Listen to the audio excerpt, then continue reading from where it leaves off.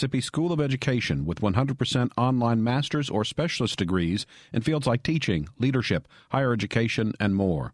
More information at rebelteacher.com. Good morning. It's 8:30 on Tuesday, February 19th.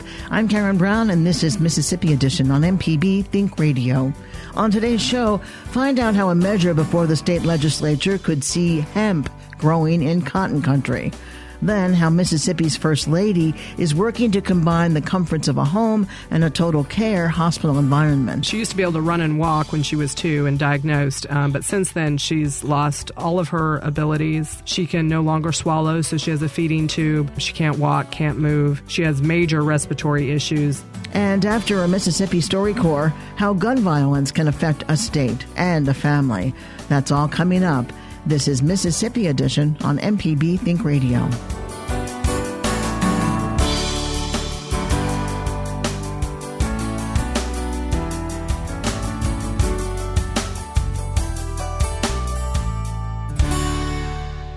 A bill that would allow Mississippi farmers to grow hemp is making its way through the Mississippi legislature. As MPB's Desiree Frazier reports, supporters say it will help farmers financially and create jobs. In a debate on the Mississippi House floor, Democrat Tom Reynolds of Charleston in Tallahatchie County supports an amendment to House Bill 1547. It would remove hemp from the state's controlled substance list so farmers can grow the plant. The largest landowner in my county of residence said that they needed this crop because, quite frankly, it's something you can make some money with. House Republican Dana Criswell of Olive Branch authored the amendment. He says hemp is confused with marijuana because they're both varieties of the cannabis plant. Criswell says the amount of THC, the chemical that causes the high, is very low in hemp. The hemp that we're talking about, the industrial hemp, has less than 0.3%, so you can't smoke hemp, industrial hemp, and get high.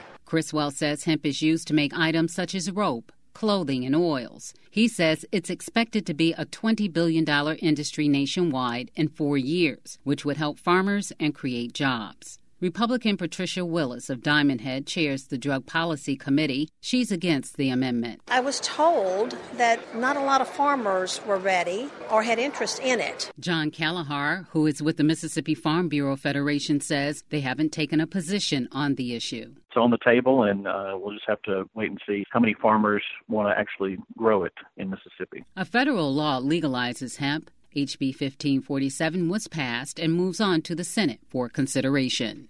Desiree Frazier, MPB News. In other news, Governor Phil Bryant is expected to sign a proclamation today honoring kids who suffer from rare diseases. It's a project close to the heart of First Lady Deborah Bryant, who is spearheading a project to provide a home away from home for children who have to essentially live at the hospital. We'll talk to Deborah Bryant in a moment. One Mississippi mom who is all too familiar with the toll a rare childhood disease can take on a family is Amber Olson. She's the mother of 5-year-old Willow Cannon, who has a condition known as MSD. Olson tells us more about her daughter's condition. MSD is multiple sulfatase deficiency. It's a rare genetic condition. Basically, the cells in the body build full of trash over time, and it's a degenerative disease that takes away all skills. Willow is sitting in here with us. She's 5 years old, and yes, you may hear her, listeners, you may hear her breathing. Mm-hmm. Talk about what her symptoms are now, what you're dealing with. Yeah, so she used to be able to run and walk when she was 2 and diagnosed, but since then she's lost all of her abilities. She can no longer swallow, so she has a feeding tube. She can't walk, can't move. She has major respiratory issues, so we do kind of cystic fibrosis kind of treatments on her with nebulizer and CBT vest and cough assist, and just basically trying to keep her from getting pneumonia. You started a foundation, the first of its kind in the United States. How many children have you met or families that have a child with this? So at the time she was diagnosed, we only knew about 20 ever. That's what the literature said. We know of about 60 that are alive right now in the world, and 17 of them are in the U.S., and I've met probably over half of those. They must appreciate that you started it. Yeah, I mean, they're very grateful. When Willow was diagnosed, you had nowhere to turn. Yeah, so there was basic information out there. There was a lot of knowledge about the disease and what's happening, but not a lot about how we could push forward treatments. That's her feeding pump right there, sorry. No, that's all right. I'm glad she's in here with us. Yeah. For listeners, she's just as sweet and as cute as you can imagine. What is her prognosis? It's fatal, so most children die before they're 10 years old. And yet you're looking at a clinical trial in the future? Yes, hopefully early next year. And it may not only save her life, but reverse the damage that's been done? Yeah, I mean, we're very hopeful for that. So we hope at the very least it stops the disease from getting worse. But, you know, the brain is an amazing thing, especially for a child. So there is some hope that it would reverse some of the damage. I'd like to bring Mrs. Bryan into the conversation now. The Mississippi Center for Medically Fragile Children is your baby, so to speak. This is something you're passionate about. Yes, ma'am. What constitutes medically fragile? Well, it's children that have conditions, chronic medical conditions, at least 2 or more. Why is the center necessary? There is no other center here in Mississippi like this for these children. Right now, we have 4 children that live in the hospital, that literally live in the hospital because there is no place for them to go. They're too ill to live at home? Their families, for whatever reason, cannot take care of them at home, and so they are wards of the state.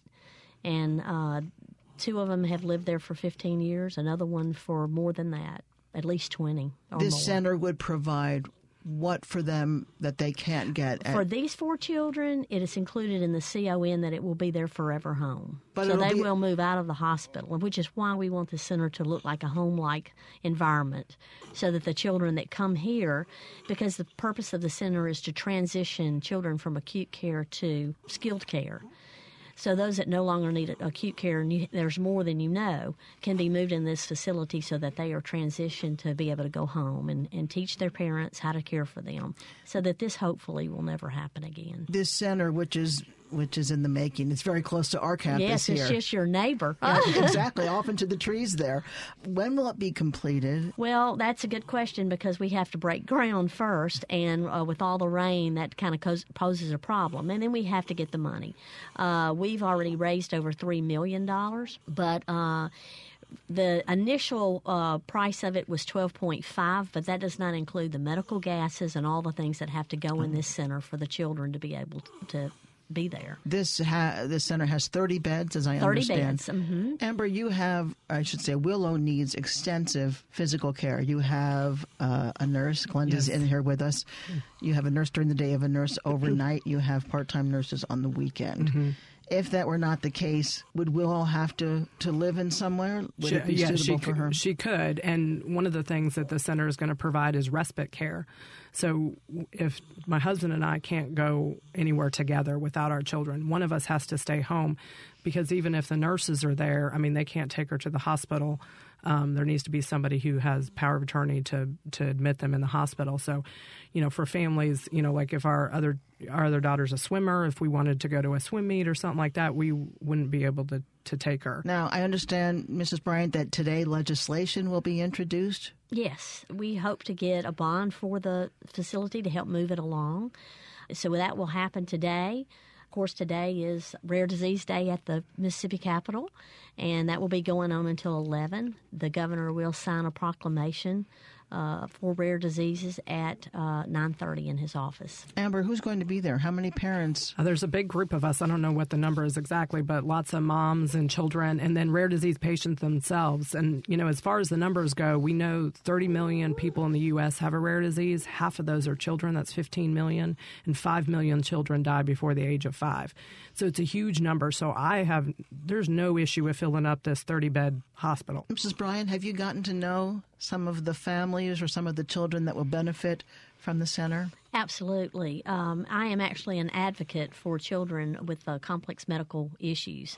So I sit in on their meetings when they're meeting with the hospital about different concerns. And so I have met them. The little champion right now, KJ, who is the champion at Batson right now for this year. We've had them over at the mansion actually a couple of times for lunch. Their entire family, his brother and his parents.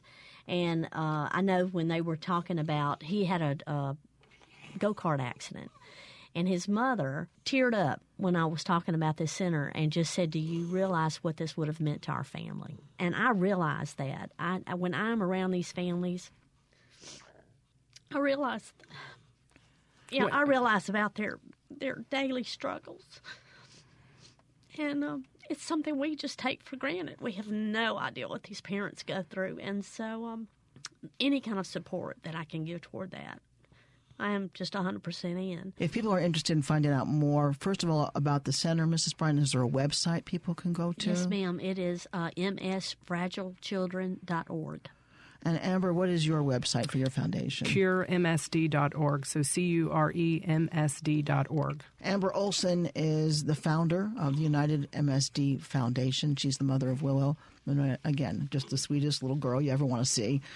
First Lady Deborah Bryant is championing the Mississippi Center for Medically Fragile Children. Thank you so much for coming in. Thank you. Thank you.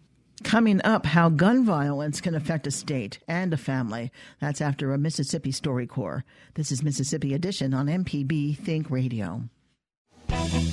On the next In Legal Terms, our guest will be attorney Catherine Shireman to discuss divorce, child custody, child support, and grandparent rights. We'd love for you to participate with our show. That's why we do it.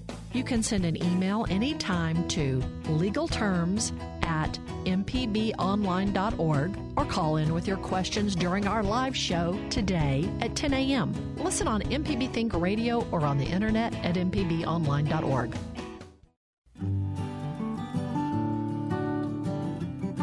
A lot has changed in the decades since Marty Dunbar was brought home by her parents, Raymond and Sidney Schwartzfeger. In this week's Mississippi StoryCorps conversation, Marty and her parents talk about those early days and about how her dad got his interesting nickname, Skipper. I remember growing up and loving to hear the story, I think all children do, of the day I was born, because it was a pretty exciting story. So first, put us in, while we were happened to be in Oxford, Mississippi. I was in law school at the University of Mississippi, and this was in 1958. Excuse me, this was in 1960.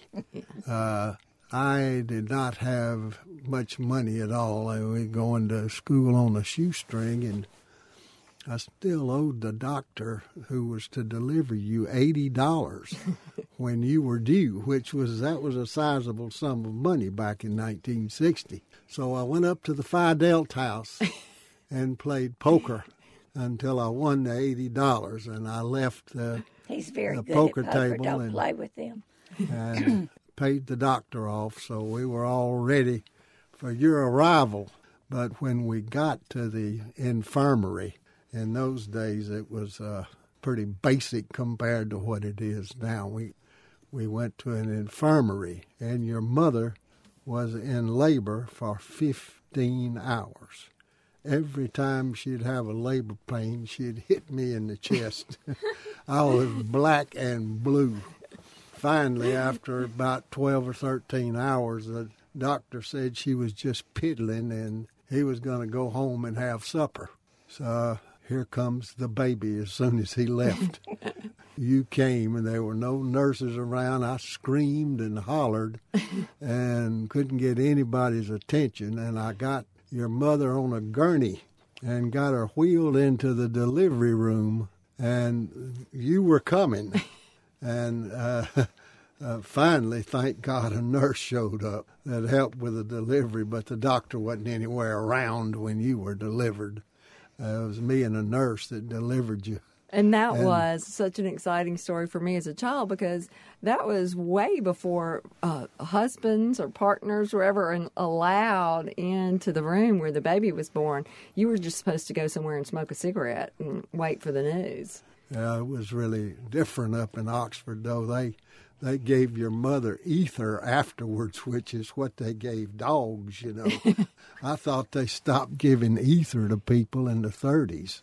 You've seen it in movies where they put a little mask on your nose and then the liquid drips. And that's how they give ether. Wow. That hospital now is, as things turned out, I wound up living in Oxford after I graduated from the University of Mississippi, and And now there's some beautiful condos where the old infirmary was. Now, when you introduce yourself, Dad, with your full name and then your nickname, Skipper, tell me about how you got that nickname. Well, it's my understanding that I was about a year old, and my dad came in the house. He had been gone to a OPA camp or a CPA camp. He was in the military before World War II, but this was when he was still in training in one of these pre-military camps. And he'd been gone for 6 or 8 months, and he apparently watched me operating. I walked when I was 7 months old. Wow. And so I was running around and pretty well taking up everybody's time. and he said, well, he looks like the little skipper of the ship, doesn't he? He's got us all paying attention. And it stuck. I practiced law for 43 years in Laurel, and I don't think some of the judges even knew my real name. Everybody called me Skipper, and still do. Some of my good friends don't know my real name. To hear more of our conversations from the StoryCorps Mobile Tour, go to mpbonline.org. The StoryCorps Mobile Tour visited Mississippi through a partnership with the Mississippi Humanities Council, the MPB Foundation, and Mississippi Public Broadcasting. Donating your change to MPB just got better. Visit mpbonline.org/support. Change donors are now change sustainers with instant benefits like passport streaming video and home delivery of our fine-tuning program. If you'd like to give a set amount every day, now you can. Donations are charged directly to your card, which means you can earn points and a tax deduction. Visit mpbonline.org/support and become an MPB change sustainer today. Catholic leaders gather in Rome this week to discuss the continuing clergy sexual abuse crisis. Survivors say they are not hopeful meaningful change will come from it. Those people, to me, are the bigger criminals. They covered up the abuse, and they allowed more and more children to be put in harm's way, and that breaks my heart. That story this afternoon on All Things Considered from NPR News. Today at 4 on NPB Think Radio. This is MPB Think Radio. Mississippi is our mission.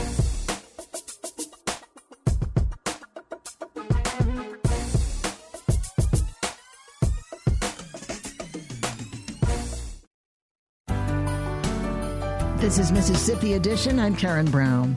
Mississippi activists are fighting a battle against gun violence. Mary Helen Abel is a mother and a gun owner. She's with Moms Demand Action for Gun Sense in America. The organization fights for what they call common sense gun reform.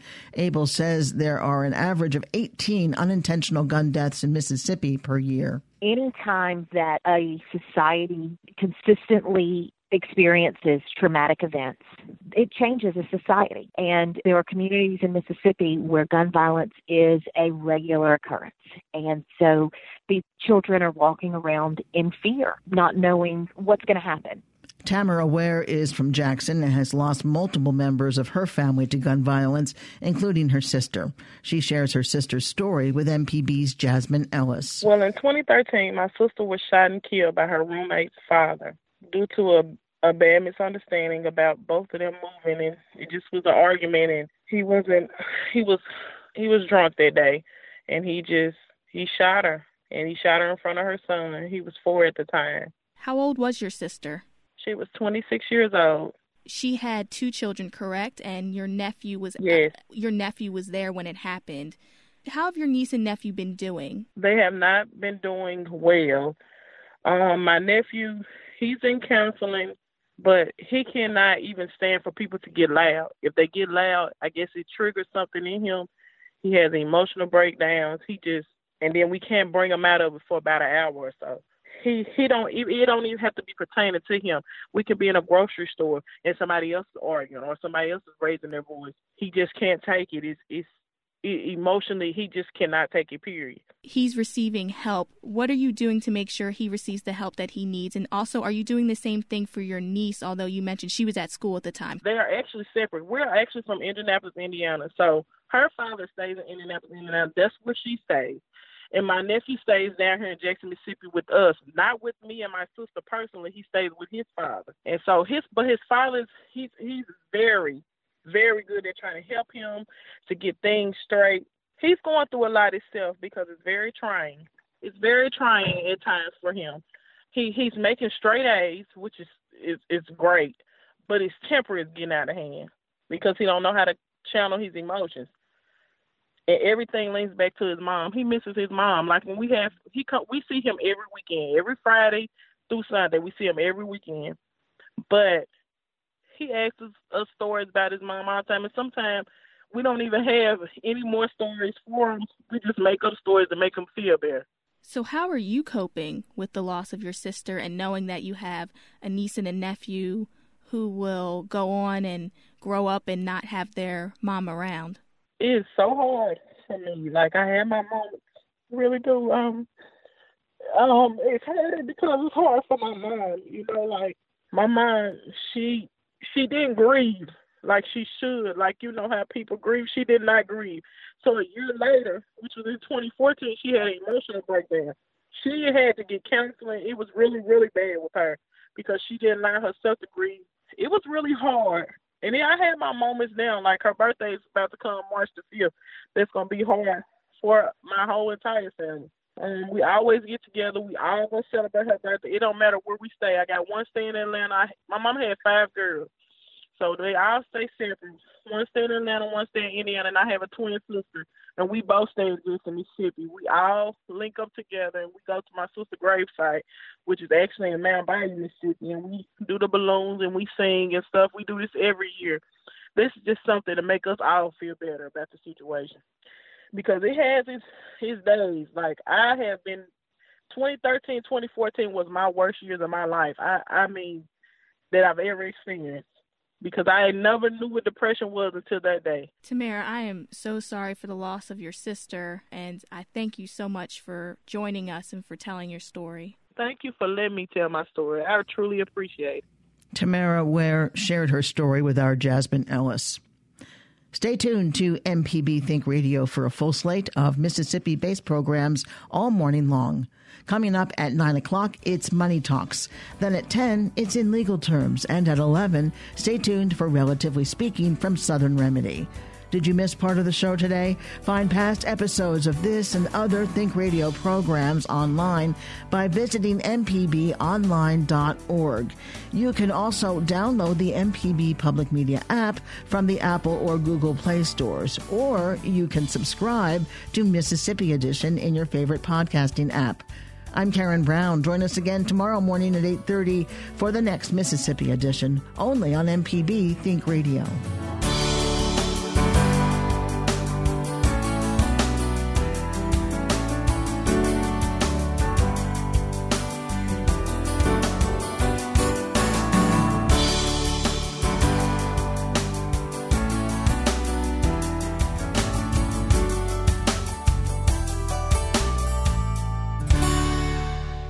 Support for MPB comes from the University of Mississippi School of Education with 100% online master's or specialist degrees in fields like teaching, leadership, higher education, and more.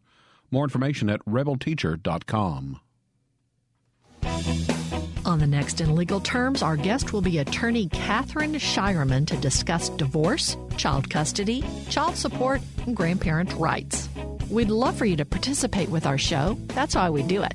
You can send an email anytime to legalterms@mpbonline.org or call in with your questions during our live show today at 10 a.m. Listen on MPB Think Radio or on the internet at mpbonline.org. Catholic leaders gather in Rome this week to discuss the continuing clergy sexual abuse crisis. Survivors say they are not hopeful meaningful change will come from it. Those people, to me, are the bigger criminals. They covered up the abuse, and they allowed more and more children to be put in harm's way. And that breaks my heart. That story this afternoon on All Things Considered from NPR News. Today at 4 on NPB Think Radio. This is MPB Think Radio. Mississippi is our mission.